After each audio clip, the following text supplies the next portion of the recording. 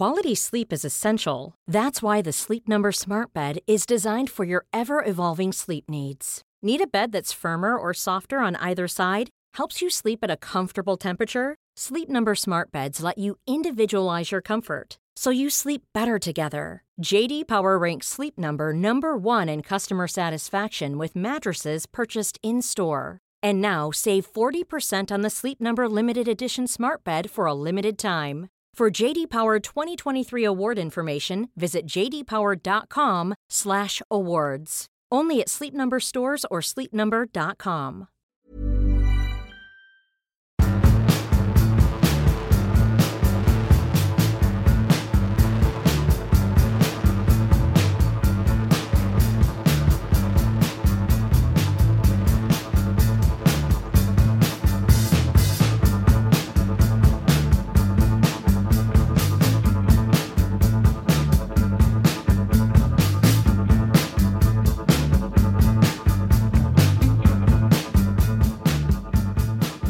Hello and welcome to Rule the Roost podcast.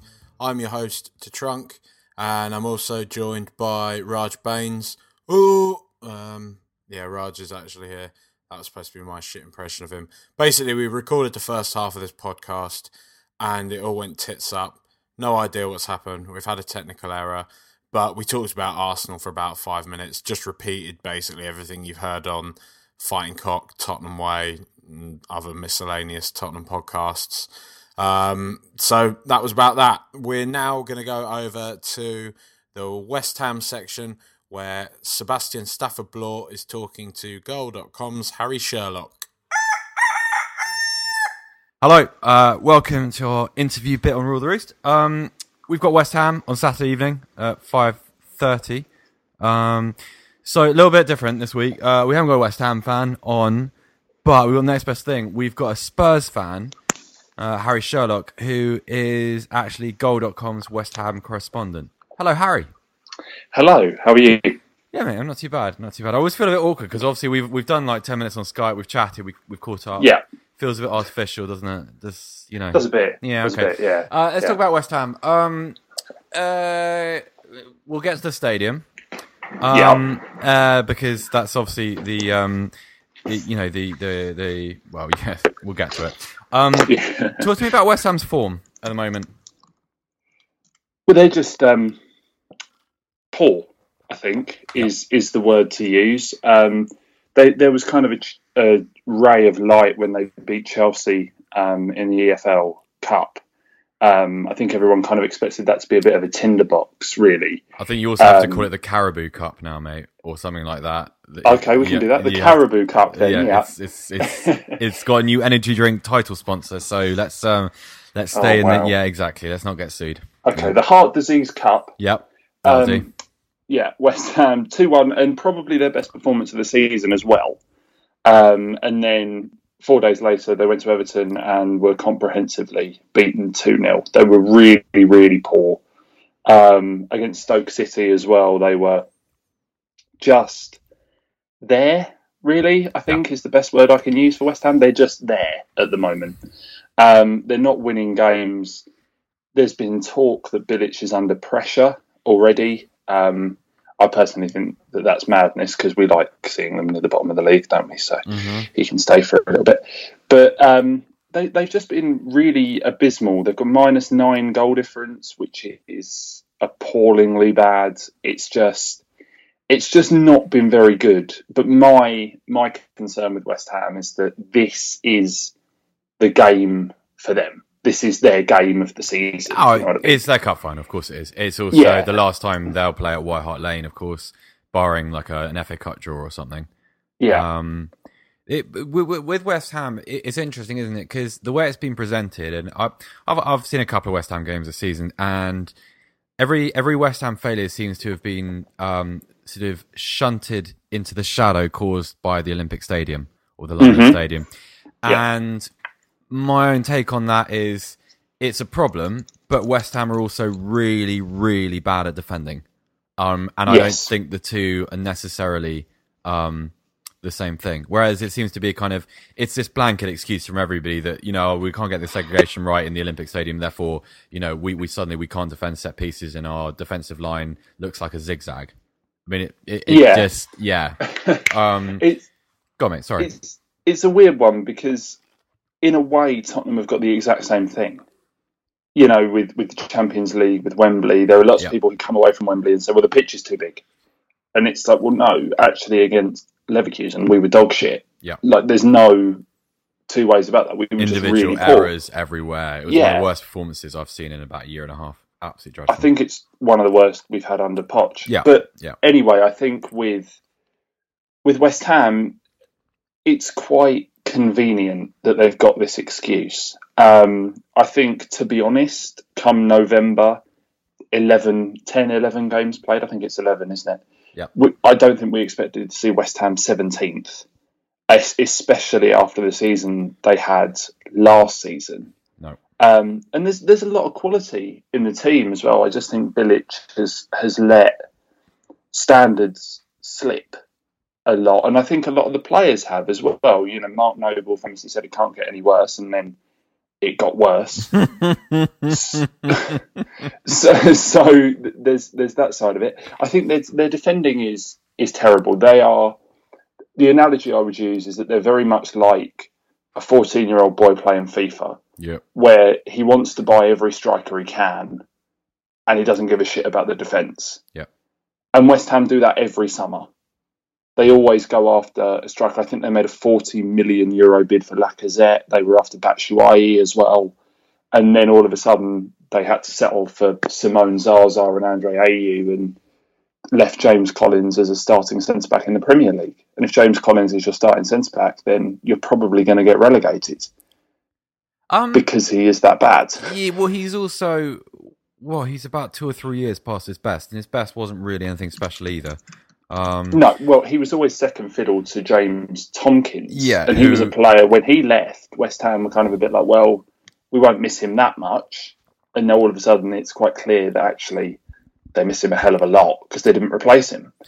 Yeah, I mean, the strange thing, a very strange thing to be talking about missing James Tompkins, because, I mean, I saw just for the international break, obviously saw Palace's game with Liverpool, and Tompkins' performance in that game, which was hilarious. Talk to me about Zaza, though, because I watched a bit of Zaza before he came over to this country, and I quite like him as a footballer. But since he's arrived here, he's been dreadful. I mean, I can't. I mean, not bad in the sort of the Vincent Janssen can't score goals way. I mean, just hopeless. Can't contribute in any way whatsoever. And you're in the press conferences with Slaven Bilic. Has he said anything about sort of settling in or difficulties that Zaza's experiencing in this country? He said it was quite funny, in September he said he wouldn't be taking penalties. No. Which was a good move. Yeah. That's a sensible move from Slaven Bilic. Yeah. Very. Then he compared him to Bergkamp. Wow, really? Yeah. Not so and then he said a couple of months ago, it might have been October, I'm not sure, but he said that Zaza will come good. We need patience. He's a foreign player playing in a foreign league. The usual, the checklist for foreign players who haven't hit the ground running. Yeah. Basically. Zaza is just really, really bad, I think, is the thing. And it was a panic buy as well by West Ham because, like I said earlier, like I alluded to, they were after Lacazette, they were after Batshuayi, they settled on Ayew. He got injured very quickly. Yeah. I think first game of the season, wasn't it? Yeah. And West Ham suddenly went, shit, we need another striker. Yeah. And Zaza was kind of the only one they could get. They have apparently said to his parent club that if a bid comes in for him in January, they wouldn't be against allowing him to leave. No, I bet not. No, I mean, what Bilic says in public is very different to what's going on behind the scenes. I just think he is the archetypal, we'll take what we can get, and then you realise actually he just doesn't fit at all.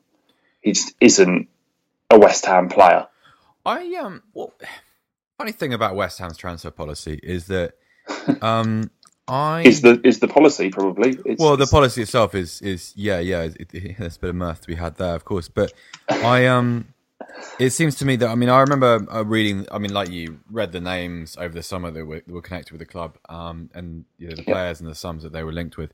It all sounded a bit QPR, circa Mark Hughes' time under the club, where it was a sort of, okay, we've had a good season, and instead of just sort of making incremental improvements, like you said earlier, actually, a nice solid 10 to 50 million pound centre half would have done very nicely for that team.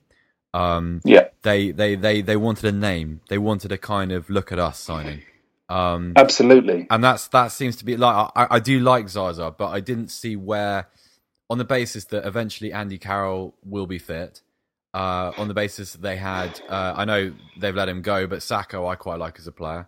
I thought he's good, yeah. Yeah, it's not that he's very good, it's just that he was scoring goals and he was, I know there's attitude questions and everything, but even so. And it just seems like a kind of run before you can walk situation where you've got this stadium and to fill it, you felt like you needed to spend £40 million on a Lacazette or, in this case, Zaza. That's exactly it. That was exactly the reasoning that I was told, when I was asking questions in the summer about, is Lacazette, is the interest real? Yeah. For starters, there was an inquiry made for Tevez as well. That's how keen West Ham were to bring in a real marquee name. And it was at the expense of everything else.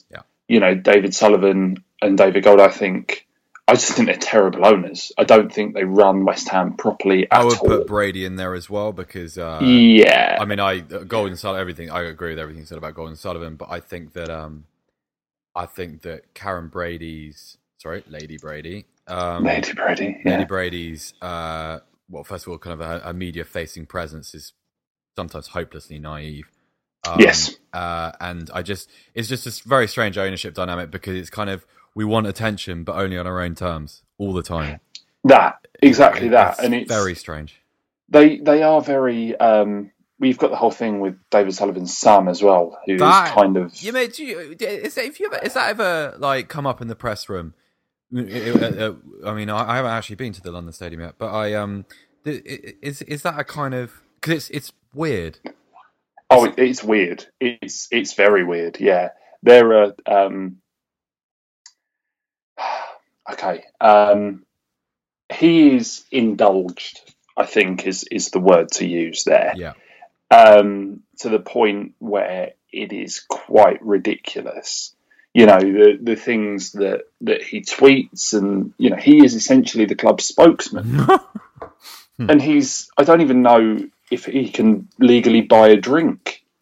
The thing is part of me has sympathy. Look, if I was his age and my dad owned a football club, you better believe that I want to be able to do the same. But whether I'm allowed to do it is another issue entirely.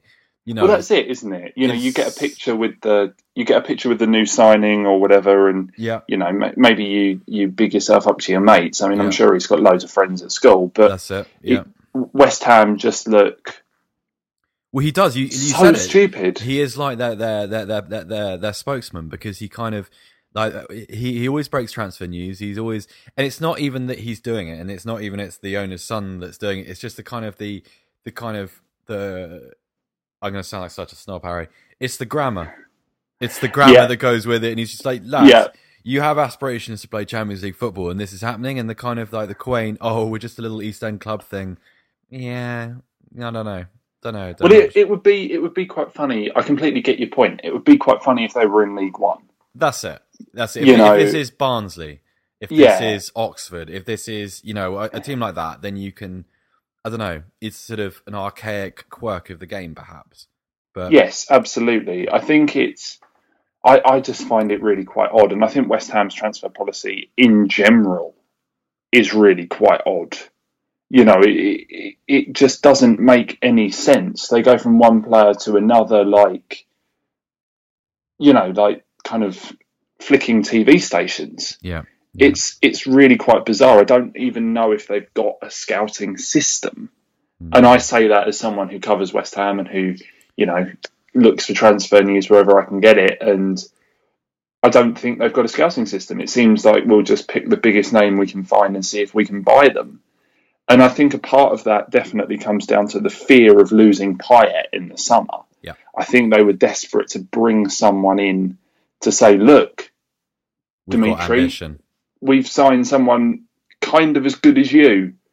Because, Payet is, saying as a Spurs fan, is far too good for West Ham. He's far too good. Yeah, that's it. And well, the thing is that you have to believe that whatever happens between now and May, or maybe even now and January, like Payet will never have a chance to get a bigger payday than he does right now, or play for a bigger club than he does right now. With respect, exactly. And you have to believe that someone's going to say, okay. It might, it's not sort of too far fetched to think that a kind of, I don't know, I don't want to start quoting clubs, but I think Payet's gone regardless. I mean, I don't know how you can keep him. He is much too good to be playing at that level. He is, and I did hear a story that an unnamed club. I understand that they're a Champions League club, but I'm not exactly sure who it was. Made an inquiry about Payet to David Sullivan, and David Sullivan said, "Well, 100 million," and the reply came back, "No, seriously," and he said, "Okay, 120 million." Well, yeah, well, and that's yeah. I mean, it's kind of yeah. I mean, that sounds an awful lot like Arsenal to me. Okay, moving on from that. Right, so the Olympic Stadium, you have, obviously, with your job, you'll have spent a bit of time there this season. Yeah. Talk to me about that. Oh, it's awful. Okay. It is awful. It's awful. Like, I can completely understand it as an Olympic venue. Yeah. And as somewhere to go and watch sport in general. Rugby League was there yesterday. England played Australia there, and it looked like a great place to hold it. I mean, yeah, that's fine. But when it comes down to football, it's just not designed for it. And I know a lot of people have said this, but it isn't. There are huge gaps between just stands in general. Yeah. The fans are really far away from the pitch. There is very little atmosphere, and it is, it's becoming the albatross around their neck, because it's a vicious circle. As long as West Ham are playing badly, the London Stadium will be taking flack. I mean, I don't know how it can take flack when they keep losing away from home, because they do. But, it is a terrible ground, and it's not finished. No. I think that's the key part of it. I mean, when I first went to the press room, I did the Juventus game. Oh, the sort of the opening friendly game. Yeah. When Zaza scored. Yes, he did. Yeah. He did, yeah. And it took me, no exaggeration, it took me half an hour to find the press room. I was walking around the stadium looking for an entrance. Really? I asked probably 9 or 10 different stewards, where is the press room? None of them knew. And then eventually I saw a tent that wouldn't look out of place, with a red cross on the side of it in the middle of a war zone. Yeah. You walk through that, you get into a car park. It's next to the bins. This is how badly thought out this has been. And then you have to get lifts up, and the lifts continually break as well, because they haven't been installed properly. It's just a really... It was a bad idea from the outset. Yeah. And so many fans thought that if they fought in the stands at the start of the season, they'd get sent back to Upton Park. Really? Yeah. That's yeah. They that really, I didn't know that. They assumed that if they were violent enough, and I should preface this by saying this is a small portion of the support. This isn't everyone who buys a ticket. But they thought that if they provoked violence and fought in the stands, and it was caught on television, because obviously there is a fascination with the new stadium with Sky, that they would be essentially evicted, and they would go back to Upton Park. But they blew Upton Park up for a film with Pierce Brosnan. Yeah. So, what the fuck's gone wrong? It is a comedy of errors. It's comedy of errors. It's such a shame, actually, because I I mean, look, I'm Upton Park was a horrible place full of bastards, but it was one of the kind of the quintessentially English grounds. I mean, you remember what the walk was like down there, and sort of if you're going round to the away end, the kind of the way you have to snake round the building through those tight little spaces, and it was one of those proper urban football stadiums. Yes. Very much so. Yeah, no, I loved it for that in a sort of very shallow way, but it's just I have a great deal of sympathy with not necessarily the fans, or I don't have any sympathy for Gold, Sullivan, and Brady because if you heist something and it turns out to be shit, well, whatever. I mean, if something drops off the back of a lorry and it's broken, I mean, basically. Yeah. But things like the local businesses around Upton Park and stuff, that will just die now. And the kind of the complete abdication of responsibility that seems to have come from the ownership with regards to that. Okay, well, enough of that. Let's talk about Saturday. Tottenham should be at full strength. By all accounts, Toby Alderweireld is back. Harry Kane will be fit. Moussa Dembele, bit of a question mark, but should be okay. Yep. Vincent Janssen probably not because he got a pretty nasty concussion playing for Holland against Belgium. West Ham injury news that you're aware of. I know we're a little bit far out. We're recording this on a Monday, so we can't be. So apologies for any inaccuracy. I would obviously Carroll's injured. Yeah. But I think we can just write that down for all eternity and just say that he isn't fit. No. Collins is a doubt with a calf injury, I think, and Winston Reid as well might miss the game. Which would be terrific news from our perspective. And I don't think Reece Oxford's fit either. I don't think Reece Oxford would be available to step in. No. So defensively, they are fucked. I think that's your professional diagnosis. Yeah, it is. It is. Their two key centre backs will probably miss the game, and I would expect. Yeah, I think you're right. I think Tottenham will probably be at full strength. Harry Kane would love to play against a defence that is leaking as many goals as West Ham is, because they are just they're conceding goals willy-nilly, really. Then they're just not at full strength. And it is this thing that, a lot of people keep saying, well, once we've got players back, it'll be fine. And it's like, well, if you're in the relegation zone when those players come back and you can't get those points back, it's not going to be fine. Well, there's at least a dozen sides in the past who've said exactly the same thing. Sort of managers who've talked about injury lists and, we'll get our players back in February, and you're like, well, okay, but that's just theory. And how many times does that translate to nothing? Exactly that. And the way I look at it, I mean, even with Reid and Collins available, like if you're a fragile defence and you have difficulty moving the ball out from the back, and you have difficulty defending against sort of numerical mismatches and teams that move in quite a sort of cohesive but fluid way. I mean, West Ham's nightmare opponent at the moment is probably Tottenham or Liverpool or someone like that. It is, and it's kind of a key time for Spurs to, I would say, reclaim a little bit of our mojo. I think, because last season Tottenham at West Ham at White Hart Lane was swaggering. Brilliant. Brilliant performance. It was a fantastic performance, and Kyle Walker's goal at the end just kind of summed it up. Yeah. It was just this right side of the right. Yeah. Flicked in. Where has that come from? And then obviously he undid it with a really ridiculous defensive decision about 3 minutes later. But it was a fantastic performance. I think we showed that we're back to where we need to be against Arsenal. And I kind of hope that this is the start of a run, because when I went to the Leverkusen game, I was talking to a couple of journalists, and they were saying, well, if you beat Arsenal, your momentum will be sucked out by the international break. And it's like, well, we beat Man City before the last international break and haven't won since.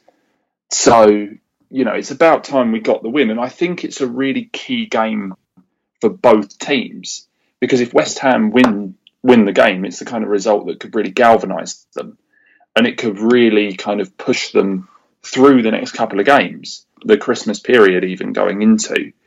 For Tottenham as well, we've got Monaco and then Chelsea coming up. That's it. Yeah, we need to get that momentum rolling, and I think from our perspective, looking at it, we're probably thinking couldn't be a better time to play West Ham.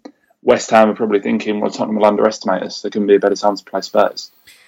Yeah, I guess so. I mean, I'm not sure we're really an underestimating kind of team. I mean, I don't think I could ever accuse Poch of doing that in the past, and I don't think our players are really wired that way. I mean, I think we're capable of being sloppy and a bit shit sometimes. And yeah, you could confuse the two, I suppose. Yeah, but they're not the same thing. I mean, it's like, you can. The Leverkusen performance wasn't the result of us underestimating Leverkusen. We knew Leverkusen were a fucking good side because they battered us in the second half 2 weeks earlier. Yeah, they did. That's true. They were very, very good. But I don't know. I mean, I like our chances, and close the chapter on White Hart Lane with something nice and resounding would be great. Well, let's just hope it doesn't become that thing that Upton Park became, because I couldn't stand that last season. Where it's the last time we'll play. Or when they chanted that at us at the end. Yeah. That was pretty galling to hear that one. Yeah, that was a miserable night. Sad memories. Sad memories indeed, mate. Harry, I'll press you for a prediction. 2-0 Spurs. Nice. Okay, mate. Well, thank you very much for joining us. I get shouted at if we run over too long with these. So we will kill it there. But thanks very much, and thanks for having me, mate. Hope to see you again soon, mate. Thank you, Harry Sherlock. You could say that was elementary. Yeah. I told you not to do that. I couldn't resist, mate. If there's a dad joke to be done, I'm not gonna shy away from that, am I? It's what I bring. It's what I bring. Don't take that away from me. West Ham. People, talking about your jokes, a lot of people have been very complimentary about your breakdown the other week for not ever being contacted directly by the Spurs media group. I know. It does make me question as to how avid and Alyssa they've been, because it wasn't that out of character, was it, really? I think just because it was passionate, and sort of maybe they felt the same being ignored by Tottenham social media presence. Maybe, and by us probably as well, or coated off by you from the Rule the Roost account. I like the veneer that my abysmal social media kind of presence has given that, because most people will probably think when the Rule the Roost account's off on one, they'll think, oh, it's just Trunk doing that. Which it gives me a shield to hide behind, an elephant-shaped shield for me to do my worst. Well, yeah, it does a bit, doesn't it? Sometimes I just lose my patience and fucking say shit to people. My personality comes out more than it should. That's all right, then, isn't it? I want to see Seb. I want to give Seb the key. Well, he's already got the keys to it, doesn't he? Yeah, all he ever does is fucking retweet his own work. He never tweets it. He's not even DMing lasses on it anymore. He's a narcissist. Right, to be fair, I do that. I do that. Oh yeah, I'd do it with the odd fucking decent tweet that I do nowadays. So can't. At least me and Seb are trying to further our careers. You're just trying to get extra. Mate, just thirst. Those little dopamine hits. Happy days, mate. Nobody cares. True. West Ham. Should we just? I think your brief to me was, let's laugh at them for having a shit stadium, which is basically it, isn't it? Yeah, I watched rugby there on telly because I've not seen much football on television from there. But England were playing Australia there in the Rugby League Four Nations, and I saw it on television for the first time. And it's laughable how sort of far away everything is, and sort of, the camera angles feel as if you're from watching it from next door or from a blimp and shit. It's very strange. Well, I saw, because I worked the Rugby World Cup. I saw an actual game, union game played there, and it was shit. Pretend rugby. Well, it was, either way, like the match aside, the actual kind of the atmosphere, so on and so forth. I mean, I've been critical of Wembley in the past, but this was another level, and I remember just feeling such a relief that Spurs hadn't gotten that stadium, like for many reasons, but that as well. Yeah, but we wouldn't, and I understand the reasons as to why we didn't move and why we shouldn't have moved and things, but we wouldn't have been in that stadium because Daniel Levy wanted to knock it down and use the scraps as the foundations of its own ground, which I still find funny. As take this to the government who've just spent all this time talking about an Olympic legacy, and he's like, "Fuck your legacy. I'm gonna. I'll do the track up at Crystal Palace. No? I'm gonna melt it down and use you as scrap metal." He's got no chill at all, that man. But at least he wouldn't have sort of, taken the piss out of the taxpayer for the next however many years. Oh, mate, they're fucking bastards. The way they've gotten away with that. I think even down to ridiculous things like the stewarding, they don't even pay for and stuff, do they? Yeah, well, Sadiq Khan's launched an inquiry into it, hasn't it? Yeah, loads of them have all resigned, haven't they? Yeah, because there's so much overspend and sort of the operational cost of sort of taking down the seats to put the track out and doing it back up again and everything and whatnot are like crippling amounts of money, and West Ham don't pay anything towards it. It's sort of as if like if you bought a house and I paid you like 1p rent a month is what it's equivalent of, and you pay all bills, you buy all my food, you wipe me ass for me, and I've given you a penny for it, and that's how it is.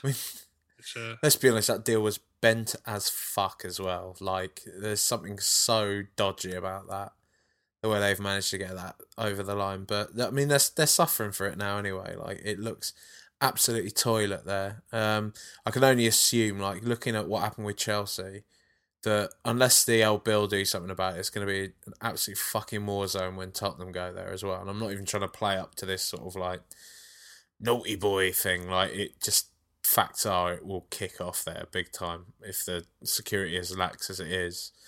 They're going to smash up the lane this weekend as well, aren't they? The toilets are going to get a right doing over the last game. They come to White Hart Lane. In the corner of the ground, they're already operated by a crane anyway, so it's not as if.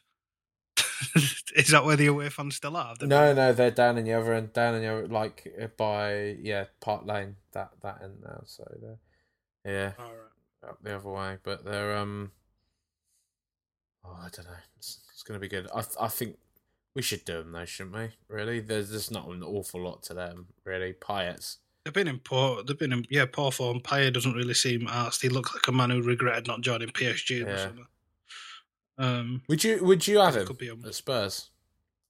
No, because I don't think he has the engine for us, and I think he's Poundland Van der Vaart. He's not fit enough. He wouldn't be able to do 90 minutes of Pochettino football. He'd be entertaining to watch every now and then, like he'd do something good. But I think so, I can't remember who it was. But someone made a very good point at the end of last season that you only really appreciate kind of really the strengths and weaknesses of a player when you're watching a team and wanting them to win. And I can remember at the tail end of last season when West Ham played Leicester and really thinking, this will be all right. Like, West Ham will do Leicester in this one because they got Payet, and it's when Payet was kind of really, really big and so on and so forth. Watching him in that game and really wanting him to do well, and he did all right. Like, he did play well, but it's when you started to notice, as you were saying, things like the fact he doesn't fucking run for shit off the ball. He doesn't really track back. He isn't that ballsy. Like, he's a classic luxury player. He's an old Tottenham player. He's the sort of player we would have had in the kind of like, early to mid 2000s sort of thing. Exactly that. Only they're paying him like 120 grand a week, which is more than what we even entertain to pay anybody at our club. So there's all that sort of thing. I wouldn't have him. He's obviously fantastically talented, and his dead balls are amazing to watch, and he does come up with, a fantastic highlight reel. But we've said it time and time again about sort of how our team has worked under Pochettino, and sort of the strength of it is is collective rather than individual, and that would fly in the face of everything we've done to introduce a player like that. Fuck him. Fat fraud. Let's do some list of questions. Harry Dean at Harold_Houdini asks, what do you think of our squad depth this year? The media seems to rip it to shreds, but I disagree. It's all right. I mean, it's not the best squad in the competition, but it's by no means the worst one we've had. It's probably better than it was last year, I'd say. So I'm reasonably pleased with it. The issue we have is having as many players as we do, competing for places and keeping them happy. The Champions League will help, but you've seen it with even players of a level of Chadley. We've not been able to keep them against their will. They've wanted to go elsewhere to play first team football because they are essentially a squad player with us. So that's the real task for us, is keeping the players who are just that level below entertained. I think that's half the reason why those players in the level below tend to be youth teamers, because they've got an incentive to want to play first team football more than, an established international like Chadley might do. So we're getting the balance right. It'll take time. We've said it for years now, ever since this thing's began, that we're not a club like Manchester City or Chelsea or Man United, who can spunk all this money in one window and just fill it up full of names and talent like that, because we've not got horrible money to do it with, or we've not had 20 years of unprecedented success like Manchester United have to spend the money on. So we've got to do it slowly. It's always been a marathon rather than a sprint with us, and just because we've had one very good season doesn't mean we should ever lose sight of that. I think that's when we start sort of becoming self-defeating and losing eye of the real sort of long-term aspirations and projects, and that's when you start to get disenfranchised and call time on something before you're ready to, and I don't want that to happen. I mean, the other week.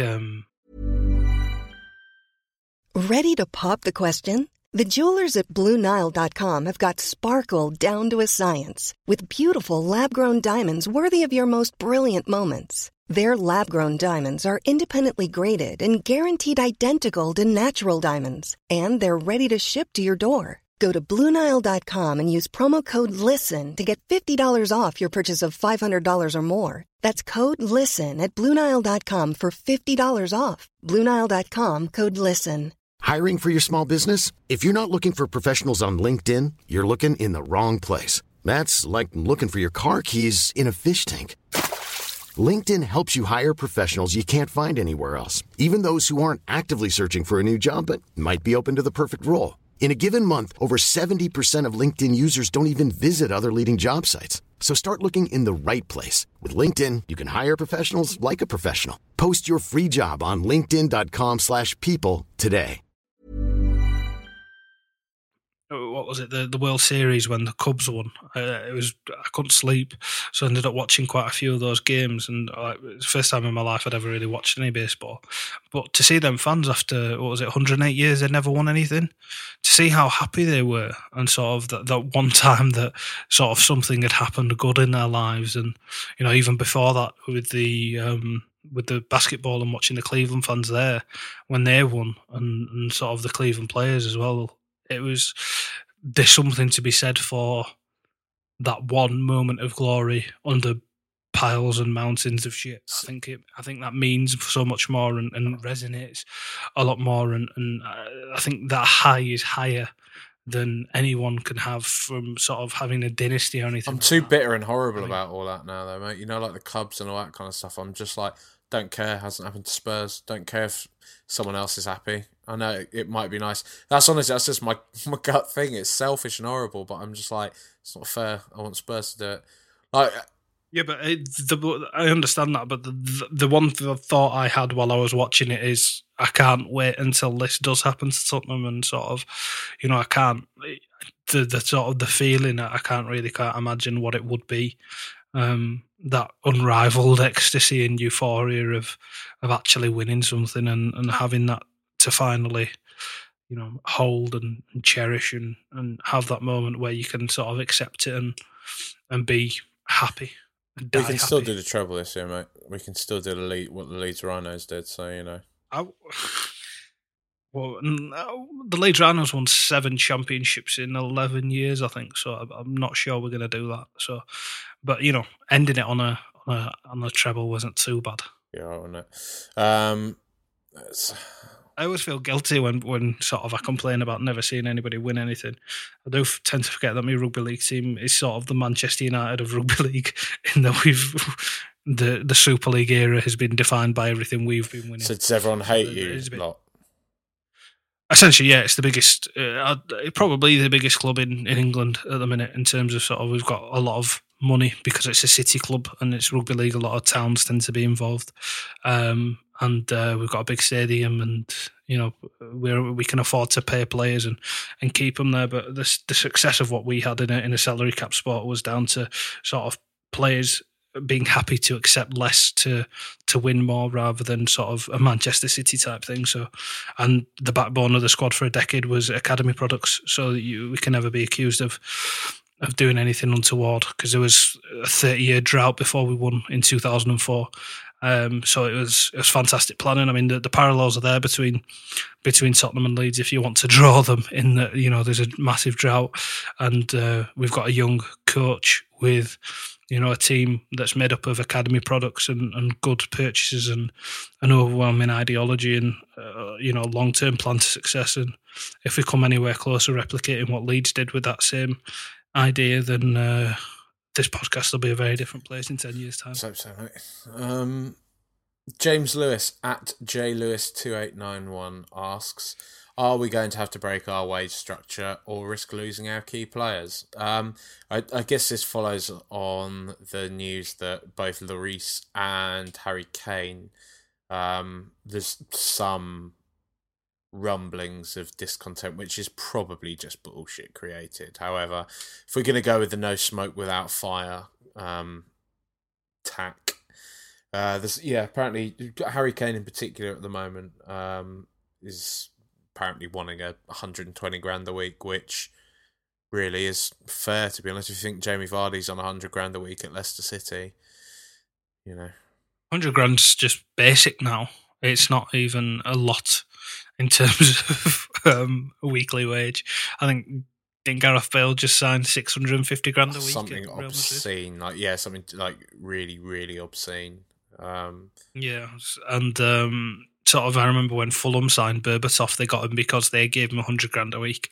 So it's not as if it's out of the realms of normal in this day and age. So I think they will end up getting paid. It's just sort of the way we've been dealing with contracts, especially with younger players like Kane, is doing it every 6 months and knocking them up in increments to give them sort of an incentive. You'd assume he's on about 80 now, wouldn't you, Kane?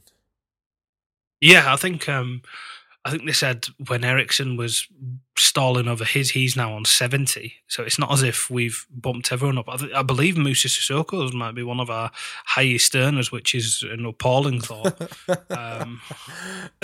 It's not in terms of how good he is, but that falls in line as well. But the fact that we were willing to sort of sacrifice that, the not the structure, but sort of people earning their way up the pay scale just to get him through the door.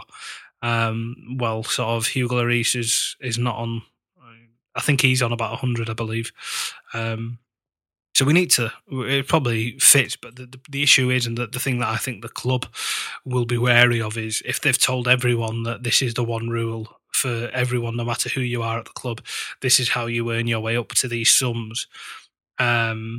Especially where Kane's concerned, then they don't want suddenly Dele Alli knocking on their door and going, why am I only on 50 or 60? Where's my 100? And, I could go anywhere I wanted to and get 3 times as much in this. And they'll have the same from Vertonghen and Alderweireld, and, it'd be a snowball moment. But Lloris is different because he's not a younger player. He is one of the world's finest in his position, in his prime. So I think the man deserves his money, because even if we pay him 120 grand a week, he's worth double that, and he would comfortably get double that elsewhere. So I actually wrote about it, I think, last week, and I think it's just sort of, obviously we'll have some sort of restraints with the stadium and whatnot, but with the amount we're getting from television and shit like that, he deserves as much pie as he wishes, and as good as he's been this year as well. It's not as if we've got a leg to stand on in terms of his performance level, because he's been outstanding, and he's in credit with us because he had to go through them years with AVB and Sherwood where we got repeatedly shat on, and he was the only one that came out of it with any credit. So he just pay the man. Just give him his money. Give him all the money. Yeah. Give Leicester, to be honest, give Harry Kane all the money as well. Give him whatever he wants. I'd be less inclined to sort of just throw it all at him. He probably does need a pay rise and would do well to, but I quite like this new thing of, you know what, you're a young lad. If you're going to be here for a while, we'll keep you 5 years signed up so that you're on sort of as a maximum a length of contract as anyone in this day and age really signs, and we can sort of have that security as a club, but we will knock you up 10, 15 grand every 6 months. So it's not as if they don't know where the next paycheck's coming from. None of them are struggling, but they're not getting all their eggs at once, if you know what I mean. Yeah. I just thought I do kind of, I think there's something admirable about not being held to ransom by that sort of player and sort of giving them it in a manner that makes sense. I guess so. I mean, I agree with that more to the, if you're applying that to like your Bentalebs, Eric Dyers, so on and so forth. But I think Harry Kane is pretty much established as one of the best strikers in Europe now, really, isn't he? Like, don't even think that's rose-tinted spectacles to say that. So I do know what you're saying. I think it's somewhere in between, but I still kind of think Kane's a bit of a special case there because he's so just emblematic of the club now. And even he was probably about 70% fit, and he just brought so much to that game against Arsenal. He's that threat. And Koscielny, I've got to say, this is one thing we missed out at the start. Koscielny absolutely shits himself every time Kane's on the pitch. He cannot deal with him at all. But yeah, fuck Arsenal. TTT, Talking Tottenham Tactics, at TT Tactics, asks, do the US election results change how Jack feels about his Halloween costume? No, because as I was saying at the time, my justification for that was that Halloween is a time to, express all the awful things. Or you're supposed to dress something awful, scary and ghoulish. And so my slutty Trump was that. Nick, what was slutty about? Well, it's just it's what everyone says. What you're going to Halloween as, like a slutty witch or a slutty cat, and so I was just. I was going to say, did you have like arse chaps hanging out of the back of your trousers? Not on that occasion. I do normally, but it's normally on a Friday, isn't it? Nikhil Saglani, this is a devilish question. It's horrible. It really shouldn't be though, and I guess the answer will be, if we're going to be serious about it. Nikhil Saglani at Nikhil_Saglani asks, would you swap Trump and Brexit for 10 years of Tim Sherwood at Tottenham? He stays no matter what he achieves or doesn't. Well, I mean, really, for the good of mankind, you wouldn't take Sherwood. No, Trump's only going to be there for 8 years maximum. I'm not having 10 years of Tim Sherwood.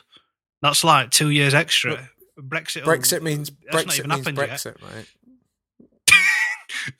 The courts are doing their best to stop that. The enemies of the people exercising, Nah, I'm taking my chances here. I'm sorry. I'm putting my foot down. Tim Sherwood can get fucked. He was awful, wasn't he? It was such a miserable, but it was such a miserable time to be a Tottenham fan as well. Yeah, but he's the sort of guy that, in that parallel universe where he's our manager for a decade and Trump doesn't win, he's in the pub every Friday going that, world would be better if Trump had won. He's secretly he's buying Sun every morning for 20p. And, he thinks the judges are the enemies of the people. No, I'm taking the world as it is. I'm not gambling with it anymore. Trump will be there for 8 years maximum, 4 years realistically. Brexit, fuck knows what's happening with that. It changes its mind every 2 friggin' minutes. So We'll see. Well, have you seen these opt-in EU citizenship things? That's quite good. Quite like the idea of that. Yeah, I'll buy one of Definitely. those. I love the fact that like Brexit camp are getting all pissy about it as well, saying that it's going to divide the British people. Right. I think you've already done your fucking job. The greatest irony of that. But anyway, let's not go into that one too much. Anyway, Stylish Riot at Stylish Riot asks, how many times is it acceptable for me to see Blink 182 live next summer? None, Jim. You're a grown man. Have you ever seen Blink 182? I have seen Blink 182 live when I was about 17, 18. I've never paid to see them directly. I think I've seen them headline a festival maybe once or twice, because they did Leeds Fest twice in quick proximity. I've seen them once for definite. I'm not sure if I saw them a second time. I was really drunk that time. So maybe, definitely once, maybe twice, but I've never paid to go to a gig of theirs. He's not even in it anymore, that one with the funny voice. What's Tom DeLonge. Tom DeLonge. Yeah. Did you say Tom DeLonge? Whatever. DeLonge. He's too busy telling sort of the government about aliens. Something like that, yeah. It reminds me of just some posh girl I went to school with who used to swear till she was blue in the face that Kate Blanchett was called Kate Blanchet. Blanchet? Yeah, she's like, no, it's Kate Blanchet. Yeah. Jesus. But, and how is Sharp? let's have a look. Abracadaniel. Oh, this is a bit of a rude one. We don't know really. Let's do a laddie one. Here we go. At M Price, it's quite funny. He says, "Is it considered a protest to knock one out over Melania Trump, or is that an endorsement?" Melania. There you go. He's just written Melina here. So, Melania Trump, or is that an endorsement? I don't know. I don't really know, but it's quite funny. just yeah. You could. I think if you do it over Michelle Obama, it's the same thing, because it's just she copy it anyway, isn't she? Yeah, probably. Yeah.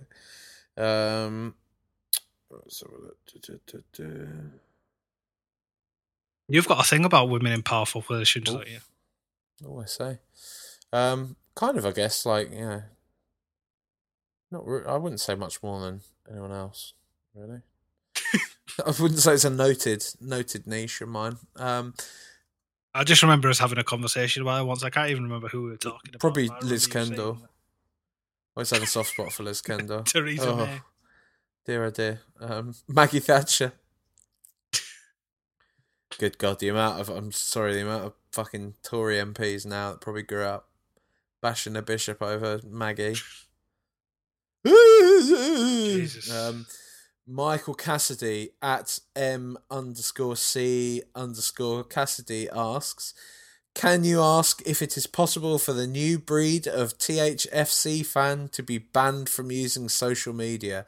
I think I'm going to take that as a bit of a side swipe at me there, Michael. And no, I'm not going anywhere. So I'm going to take a selfie sticking to White Hart Lane on the last ever game wearing a half and half scarf. Who are the new... What is the new brand? No idea, probably. Me. People like us that, I don't know. Who knows? I'm not sure. If he had a problem with us, he wouldn't ask us about it. Might do, but it might be being, clever. No, I'm going to give him benefit of the doubt. I don't know what... Maybe he's on about sort of like young kids who are there to, take the lass out rather than watch football. Yeah, but, people go, like, people have always done... I don't buy this whole that's a new breed thing. Loads of people complain. I always see people go, oh, whoppers that take their birds to games, blah, blah, blah. You look at fucking pictures from the 50s, 60s, all that. There's loads of pictures of couples and stuff in the grounds. And no, but there's different of being a couple who go to the football together and that's a thing that happens. But there's people who do like have first dates there and whatnot, and sort of it's an event. So it's either the football or Nando's. It's like a cinema alternative. Nah, sorry to give it its full Cheeky. name. You're a whopper anyway. Yeah, Me? I don't know. I like that weapon whopper. It's a good one. Wand's a good one as well. Under the Kosh blog at under the Kosh, asks, is Jermaine Genius the best pundit the club has ever produced? It's a good question, actually. He is a good pundit. I do like him. As an aside, actually, I think Pochettino would have used him really well as a player. I always quite liked Genius, I'm going to be honest.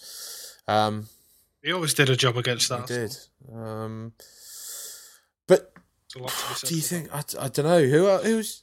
He's quite biased towards us whenever he speaks as well. Like, given that he played for a few clubs, he's always... Tottenham seems to be the one that stands out for him.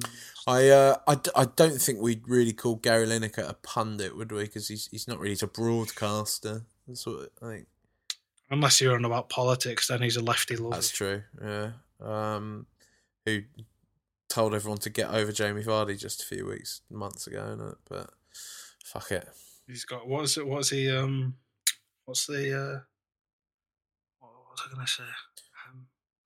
Who was it? Calvin McKenzie accused him of having somebody write his tweets for him this week. No, but don't forget, mate. There's a fucking shit stain of it. He's not even human, mate. He's just fucking. Talking of cockroaches. All right.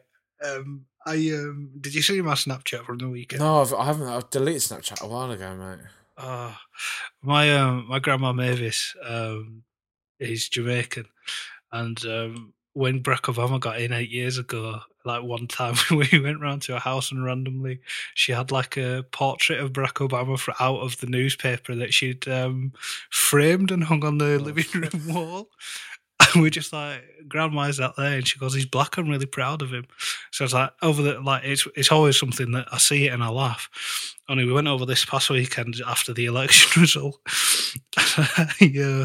And I was waiting for it because I was waiting for us to have a conversation, just us two, and for it to go quiet so everybody heard. I went, Grand, are you going to be putting up a picture of Trump next to Barack Obama? She slapped my arm and she kissed her teeth. She goes, no, he's not a human, he's a cockroach. And I'm not laughed so much in a while. But yeah, she summed up my feelings exactly there. What do you mean you're not a fan of Donald Trump, mate? Sadly not, no. Shit. Let's see. Is there anything else about football? No, I can't be asked to do any more football ones anyway. We had a good question about The Walking Dead. I stopped watching The Walking Dead. Well, this is it. Mark Lynch at Mark_Lynch1. Do you watch The Walking Dead? No. And you've just said no. He asks, when did you bin it off? Start of last season. I went longer than you did, but for me, it was just it became repetitive. Boring, sort of like something happened. It builds up to like a mid-season finale where like a new antagonist will reveal themselves. He'll kill one of the Black cast members, and then they'll find a way of overcoming that antagonist. They'll have 3 or 4 episodes where they squabble with new nice people in a new safe haven. New antagonist comes, another Black cast member dies, same thing happens again. I just remember being so happy, like in the old season. I mean, I binned it off like one of those half-season breaks when they'd all just been in that, like... You're right there, mate. You just... yeah, I'm downtown Basra. I was going to say, you banging your head against the table in despair as we'd been talking about Trump. I don't know what the fuck's triggered going you. On. Sounds like somebody's doing fireworks at my house. It's quite scary, that, mate. It's Huddersfield, man. That's right. Yeah, it's going down. Man fire off shots. I was going to say, I think we binned it off, when they were in that hospital place and all those sort of security guards. That mid-season break, I think we binned it off in that one. But I just remember the early seasons.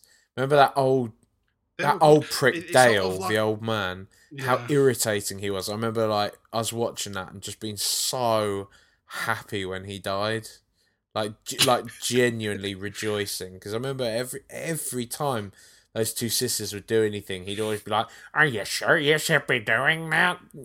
Just like, mate, just fuck off. You're not their dad. You're nothing to do with them. Like, oh dear.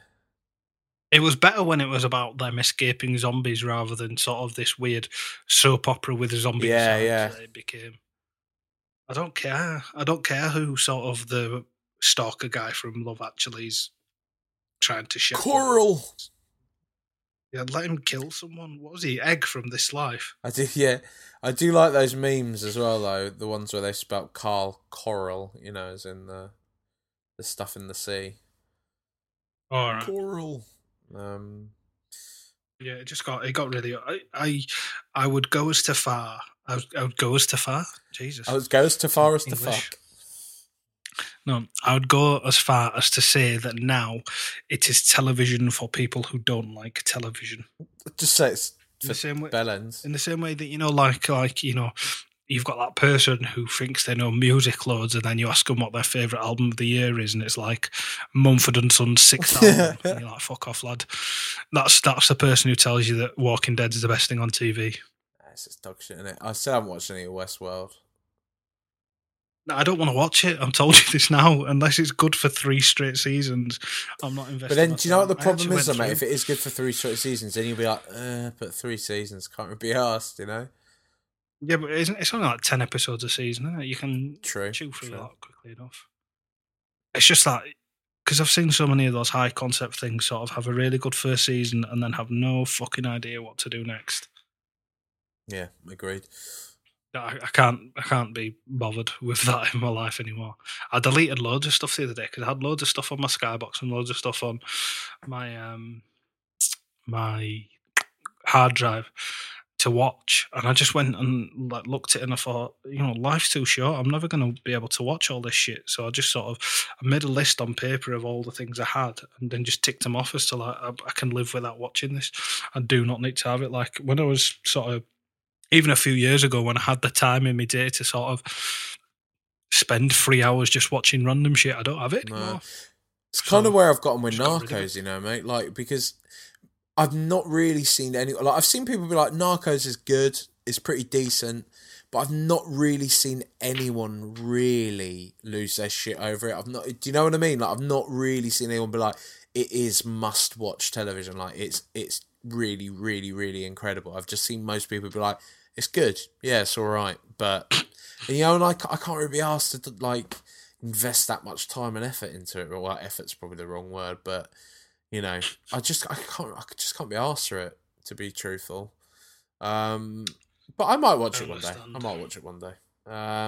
There's loads of stuff on Netflix that I've not got around to. I think I might have come to the conclusion that half an hour is long enough for television. Like 40-minute shows, even though there's realistically not that much difference, some of them they drag on, and it feels like an undertaking to watch. I think the only ones that don't, and because miniseries is because it feels as if there's an I like I think Game of Thrones is still an hour. You do generally end up being like, that wasn't an hour when it was. I think that's sort of the high watermark, isn't it? I'm so looking forward to the new series as well. The one that I'm looking forward to most is coming back is Curb.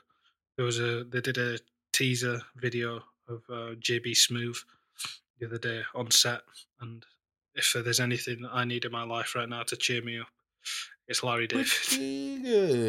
Pretty good. Yeah, it's just one of those things that just even the thought of Larry David doing something makes me happy. I've seen quite a few films lately, mate. Well, Doctor Strange. We've both seen Doctor Strange. Not bad. Quite good. All right, isn't it? Doctor Average. Exactly. That's it. If you're a fan of the Marvel comic universe, you probably won't like it, because I've seen most people who do like that. Like the core ones, like the Avengers, Thor, Captain America, Iron Man, haven't seemed to like really the ones I've liked. So like the splinter ones, like Ant-Man and this Doctor Strange, and everyone liked Deadpool, so that's a poor example. But I always prefer those ones, and I'd say this sort of falls more in line with those than it does the sort of Avengers-y type ones. So yeah, it's all right. Benedict Cumberbatch is all right. It's quite weird seeing him do an American accent, I'm not going to lie. But he is basically just being Sherlock as well, isn't he, in this film? Essentially. And Rachel McAdams, really, there's no point in her being why? I really didn't get it. She's such exactly a good actress to do fuck all. Great actress to just do nothing. I think there's that one pretty emotive scene when he basically tells her that he doesn't love her or whatever, and it's quite punchy. But you can get just any old actress to be shat on for a scene. You don't need, an Oscar-nominated actress to come in and do that. It's crazy. I did find that pretty weird. Also have you seen Nocturnal Animals yet? I haven't. I really want to see it, but I haven't been yet. I really liked A Single Man, and Tom Ford is just good in general. Aesthetics, isn't it? Aesthetics. Yeah. We'll wait until you've seen that one then to chat about that one. Yeah. I did see Arrival. Oh, looking forward to that. The other Amy Adams ones. That's if to juxtapose against Doctor Strange, if you want sci-fi that's done with some modicum of intelligence and isn't just people bashing shit and wobbling their hands about and whatnot, then go and watch that. I think it's fantastic. We went on 11 o'clock showing on a Friday night. Me and my dad went, and my mum decided to skip it. And when we walked out, I said to my dad, because we went for a piss, and I went, "Oh, I'm glad Mum's not here. Tenor says that one of us would have had to explain the ending to her." And as we came out the toilet, some people who were in the same showing of us, one of them was literally having to explain the third act to someone. I was like, "Yep, that's what I meant." Because it's one of those where it's not a twist. It's no not spoilers. It's just sort of. No, I'm not saying what it is. It's just sort of. It's a splintered narrative that then comes together at one point, and as the film drops the penny, if you've not been paying attention and if you're not sort of following it closely and you don't go with it and you don't allow it to have that moment to sort of fit the final piece into a jigsaw, then I imagine you will lose it. But if you go with it, then it's fantastic, and I don't see any reason why you wouldn't, because I really you heard it here first, kids. Pay attention. Pay attention. I sort of, speaking of, don't do drugs. They're not fun at all or cool. Disagree. Captain Fantastic, I saw. Quite enjoyed that. It was quite good. Captain Fantastic? Yeah. What's Captain Fantastic? Like Vito Morganson. It's one of those kind of like... Oh, yeah. I heard about the weather. Yeah, like one of these sort of shoegazing indie, quirk-alongs. But it's it's good fun. It's decent. Was that the guy who did When We Live in the Shadows? Taika Waititi? No, I think he did Hunt for the Wilder People, which is similar, similar movie, but is in New Zealand, set in New Zealand. But have you ever seen that? What We Do in the Shadows? Yeah, I have done. It's pretty good, isn't it? Like, it's got the Flight of the Conchords lads in it and stuff, hasn't it, as well? Yeah. Well, one of them at least. That one in the basement, like the ancient one, is horrible. So horrible. It was one I don't know why. Weird. It just made me feel a bit sick. Like, just because of what it was like. But yeah, I did like that movie. That was a good one. Bless you. I don't really know. What else have I watched? I've watched quite a few. Oh, I saw Imperium as well. It's like, Daniel Radcliffe when he's in the FBI and he has to go undercover into like a neo-Nazi. It's not bad, When he joins Trump's it's not great, but it's not bad by any means. It's it's fairly enjoyable. Have you seen that one where he farts a lot yet? Yeah, Swiss Army Man. I've not seen it yet. I wanted to watch it just because it sounded like interesting to see whether or not it was worthy of being too. No, it's not. Do you know what it is, mate? It's good, but it would have been better as a short film. Like it's a good idea, but it doesn't stretch across 2 hours. So like Paul Dano as well. I can't stand Paul Dano. That's the thing. I really can't stand him. I just don't like his face. I don't like the way he delivers stuff. It's like he falls into that same sort of camp as Jesse Eisenberg, that sort of glib, smug kind of actor. I'm not a big fan. But I don't think he's a poor actor. I think he's quite the opposite. I think Paul Dano and Jesse Eisenberg are both decent actors. I just don't like them. The one thing that Jesse Eisenberg should stop doing is trying to write for the New Yorker. It's appalling. Oh, really? What is it, like hot take articles or? No. You know, have you ever read the New Yorker as a magazine properly and sort of the different sections it has? It's got like humour sections and stuff like that. So he does stuff for that, and it's not humorous. Is it just people being like, just give it to him? He's Jesse Eisenberg, you know? Is it? Oh, I imagine so. It's like it's in the Daily Shout section and stuff like that. It's these little short stories, and somebody who's clearly like thinks he's been to, maybe has been to like some sort of creative writing course, and is trying to do something clever, and like it's essentially what, like, if he was anybody else, it'd be some shit 3,000 word essay on Medium, but it's Jesse Eisenberg, so it's in the New Yorker, and it's not very good. Have you been watching The Humans at all? The thing on Channel 4? I never got into it the first season, so I've not caught up with it. Is that the one with Gemma Chan? Yeah. I've not watched it at all. No, sadly. It's a shame, mate. It's decent. I mean, it's very UK TV. It's on the upper. I'd say it's not really on the upper end. It's on the mid end of UK TV, in that, you know, they always lack that polish of US series and such now. But I've still quite enjoyed it. I have enjoyed this series as well. It's starting to go into this pretty interesting moral ground now as to whether or not, you know, are they just robots? Should they be tried? If, you know, what's it actually about? They were to robots. Well, yeah, they're kind of like androids, so that it's about AI android things, you know. But they start off as like home appliances, but there's a small group of them that were made self-aware by, like, you know, this whatever, one of the fathers of AI type thing.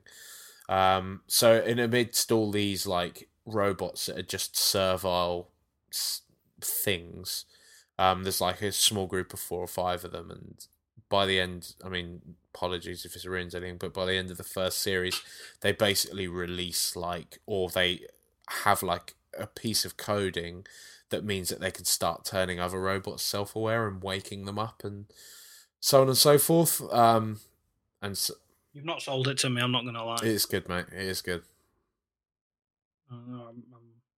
I think I might survive without that one.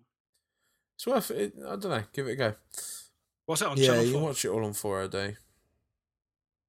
We'll see. If I find the time, I'll have a gander, but I'm not making any promises. Planet Earth's been decent as well.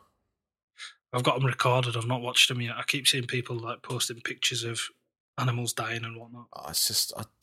I mean, even if you're not that interested in the nature, the wildlife behind it, just the shots, like the production values are just spectacular. It's so good. Like, it's so insanely good. Nothing comes close to the BBC in terms of that sort of shit. I don't think those sort of wildlifey documentaries. National Geographic can suck a fat one. Attenborough. Yeah, mate, it's done. National day and national morning when he goes. Week. It'll probably be in like a couple of weeks now in this year. Not that I'm trying to kill him off.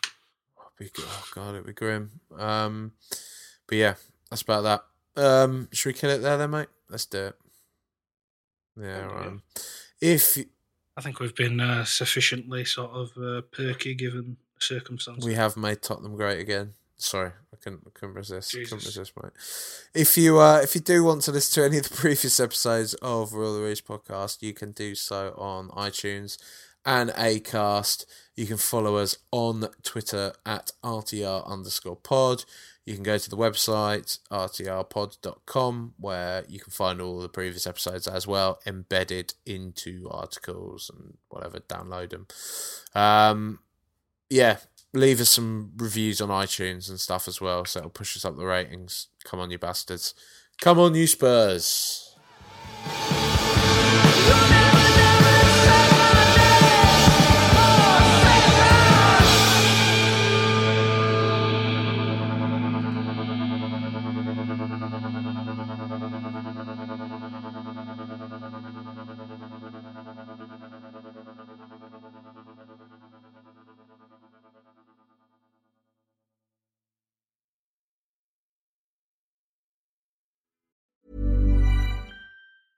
A lot can happen in the next 3 years. Like a chatbot may be your new best friend.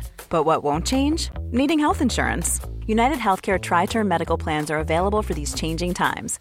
Underwritten by Golden Rule Insurance Company, they offer budget-friendly, flexible coverage for people who are in between jobs or missed open enrollment. The plans last nearly 3 years in some states, with access to a nationwide network of doctors and hospitals. So for whatever tomorrow brings, United Healthcare Tri-Term Medical Plans may be for you. Learn more at uh1.com.